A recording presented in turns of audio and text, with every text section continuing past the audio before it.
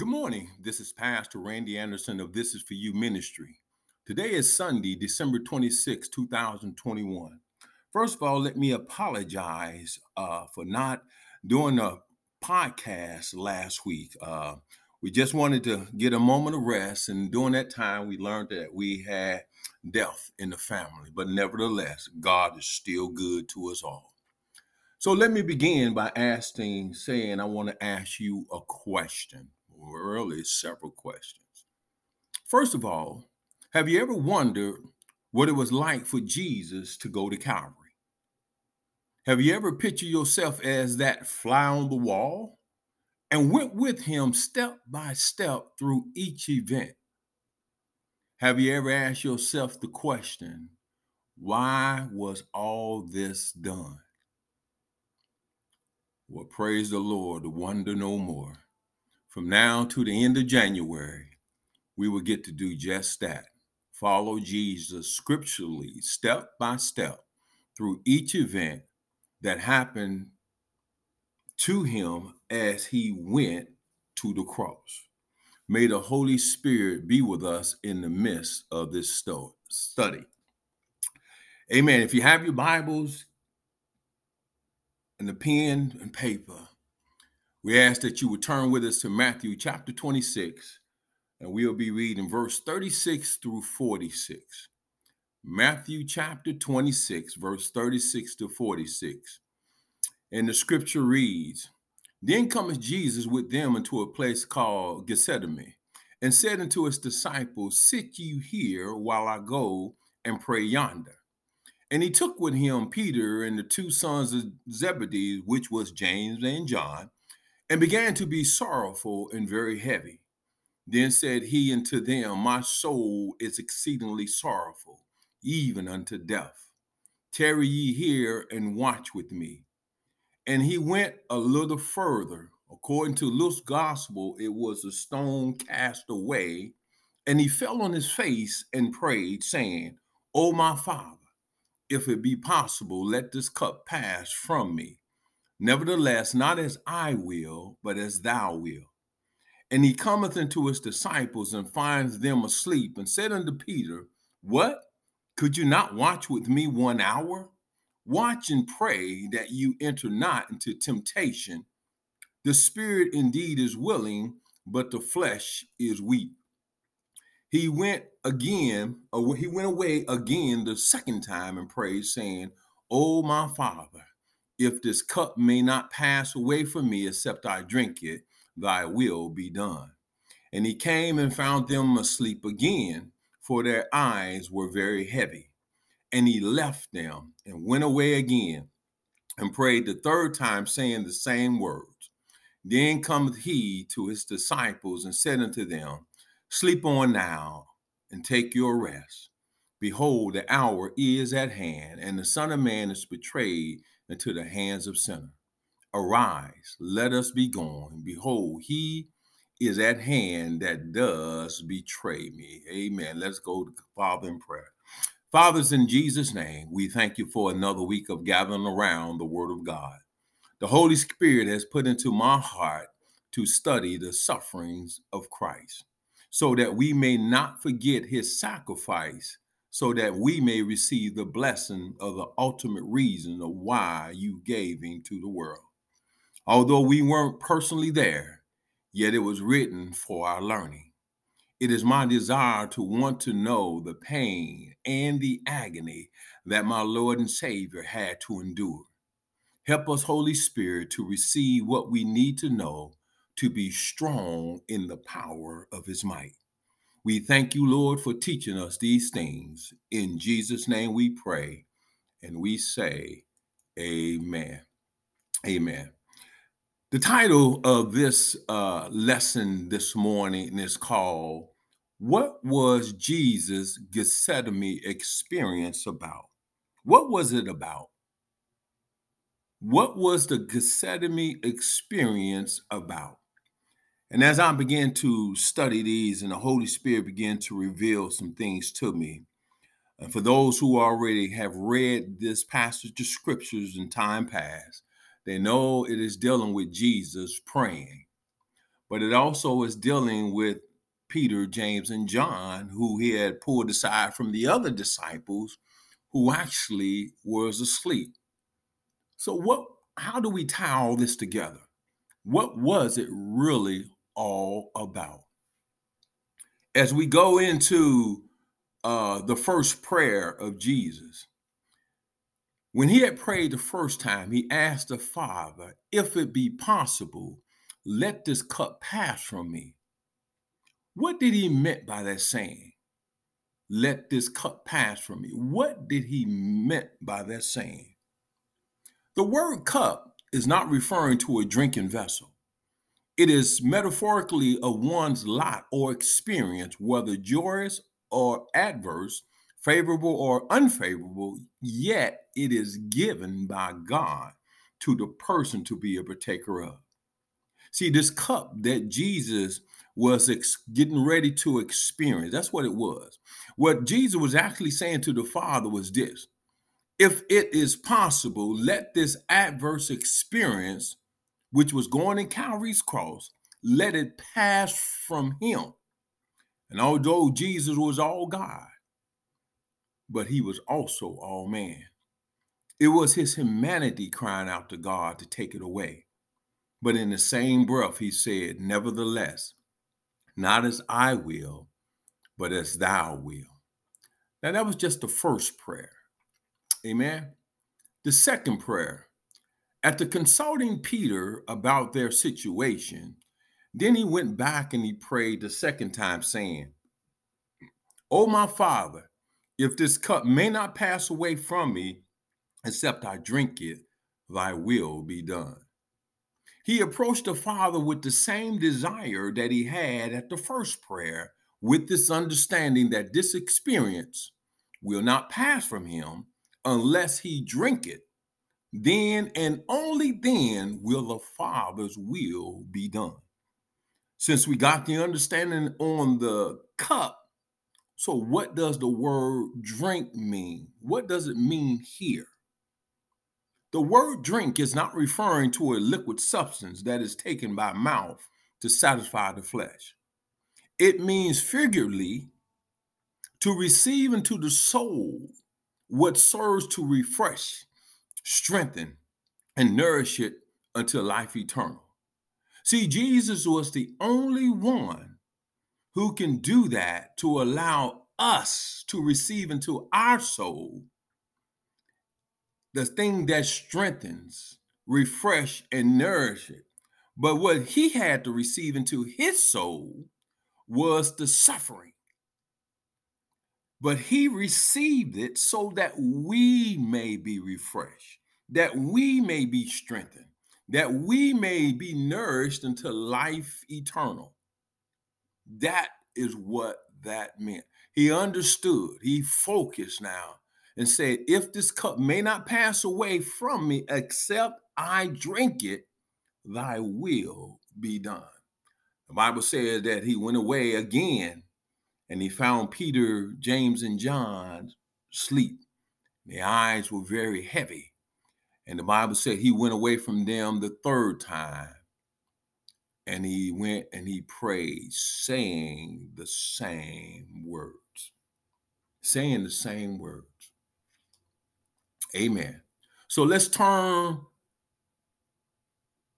the situation now on Peter, James, and John. So we see Jesus praying. We see Jesus seeking, amen, to want to give up, but yet he didn't give up. We see all that going on. But now Peter, James, and John, he had pulled them aside so that they would be praying with him. So the question is, why was there the need for Peter, James, and John to be with Jesus and yet not be with Jesus? I say it again. Why was there the need for Peter, James, and John to be with Jesus and yet not be with Jesus? We find in verse 36, it says, then Jesus coming with them into a place called Gethsemane and said unto the disciples, sit ye here while I go and pray yonder. and he took with him Peter and the two sons of Zebedee. Now let's look at this. After Jesus' first prayer, he comes to the disciples and finds them asleep and said unto Peter, what? Could you not watch with me 1 hour? Watch and pray that you enter not into temptation. For the spirit indeed is willing, or the spirit is ready, but the flesh is weak. What do you mean weak? It has no strength. The flesh has no strength to be able to do what it needs to do, but the spirit is ready to, but the flesh has no strength. Now let's look at some things that he said here. He said, watch. He said to them, could you not watch with me 1 hour? Let's look at this. The word watch here means metaphorically to give strict attention. He wanted them to give attention to what he was about to go through. And yet they fell asleep on him. The word 1 or 1 hour, let's look at that. The word 1 means that this certain moment, or this certain, to be certain. It don't mean first. 1 hour means the first hour. It's not talking about that in terms of that. It's talking about in terms of being certain. Can you watch with me at this certain? And the hour is referring to moment. See, hour is not referring to time. It is referring to time, but not 60 minutes as we know it to be. He was referring to that point of time or that moment. He was saying to Peter, could you not pay attention with me at this certain moment? That is what he was saying. Not that he was saying, could you not watch with me 1 hour, as if it took 60 minutes to do that. Because if you read the prayer and see his back and forth, and if you time yourself as you're looking at that, reading it, it doesn't even take 60 minutes. So he wasn't referring to an hour. He was referring to that moment. That moment. He wanted them to be with him at that moment. Amen. You know how some people can be there with you, but their mind is somewhere else? Physically, they're there. But you look for them to be able to interact with you and talk with you and be able to focus on what you're going, but they don't do that. What they do is they're there and say, well, keep on talking. They're playing with their cell phone. Keep on talking, and they're thinking about something else. Keep on talking. They give you an answer before they hear the question. They have to understand how to be there with you as he wanted them to be there with him. What was all that about? Now, as we put it all together, and we're going to come to our conclusion, what was really the prayer about, and what was the purpose that we need to learn of why they were there? The question, the title of this message was, what was Jesus' Gethsemane experience about? Well, his experience was about surrendering his will to do the Father's will. As we said, he was, although he was all God, yet he was all man. A lot of times when we look at our circumstances and situation and know that what we have to go through down the road, even though it's not as great as Jesus was, nevertheless, it is a moment that we don't have the understanding of, that moment is what God has given to us. And we like to get out from under, well, that couldn't be God. Oh, no, that's nothing but the devil. Well, God going to bless me. God. See, we look for our walk to be with God, to be a rosy petal of every step. But it's not. There's going to come a time, and there probably has already been that time in our lives, where we thought that something was not God's will, but in actuality, it was. It was.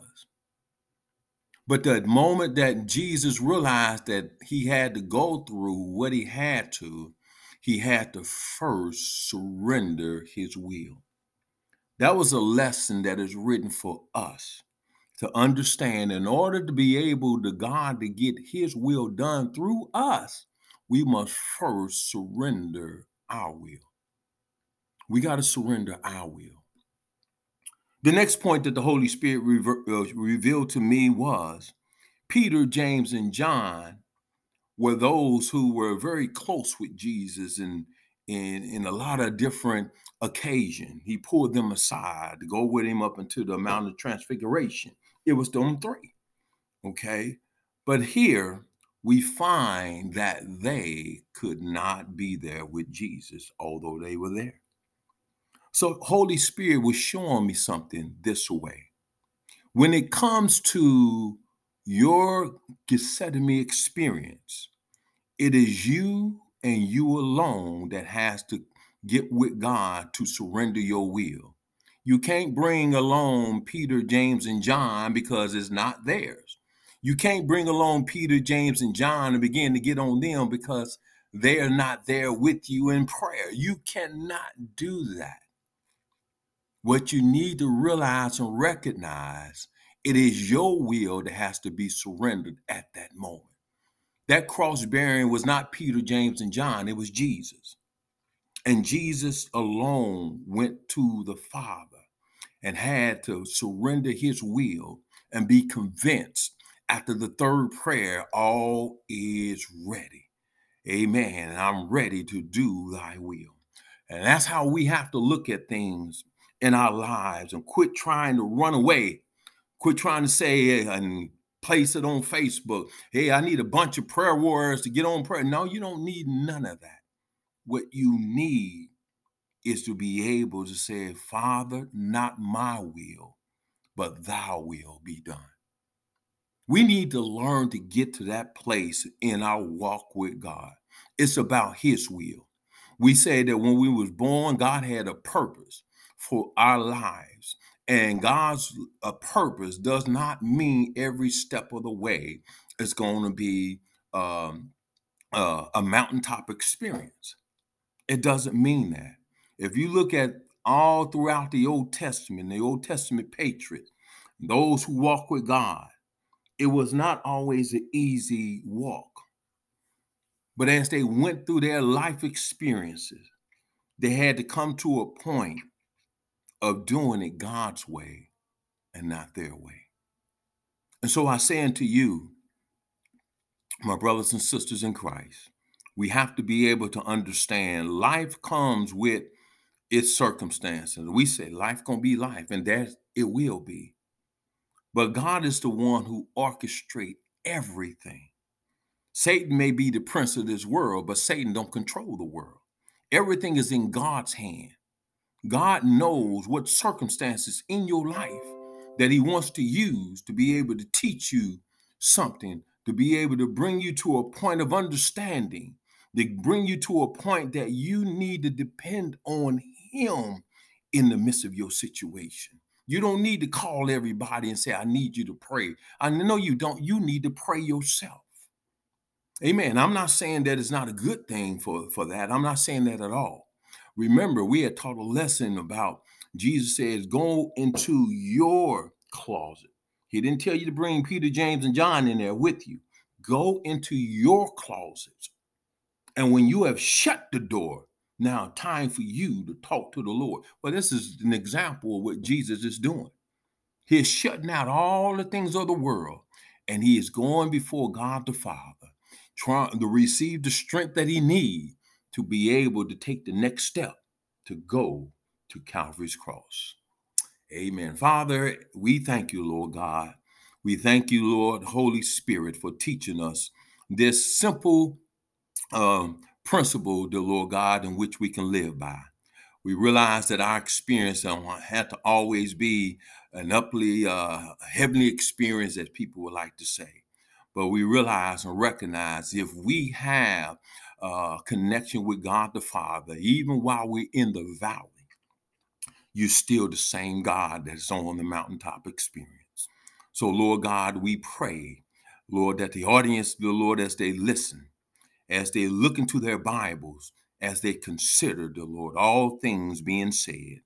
Lord Father, may they receive the same understanding that the Holy Spirit shared unto me. Lord God, we pray that you will bless them. Lord, bless this week ahead of them, dear Lord. We realize and recognize, dear Lord God, that we're getting ready to go into a new year. Lord Father, let us go into that year being refreshed, but let us go in with this heart and mind. Father, not our will, but that thy will be done. For it's in Jesus' name we pray and we say thank you. Amen. Be blessed, my brothers and sisters.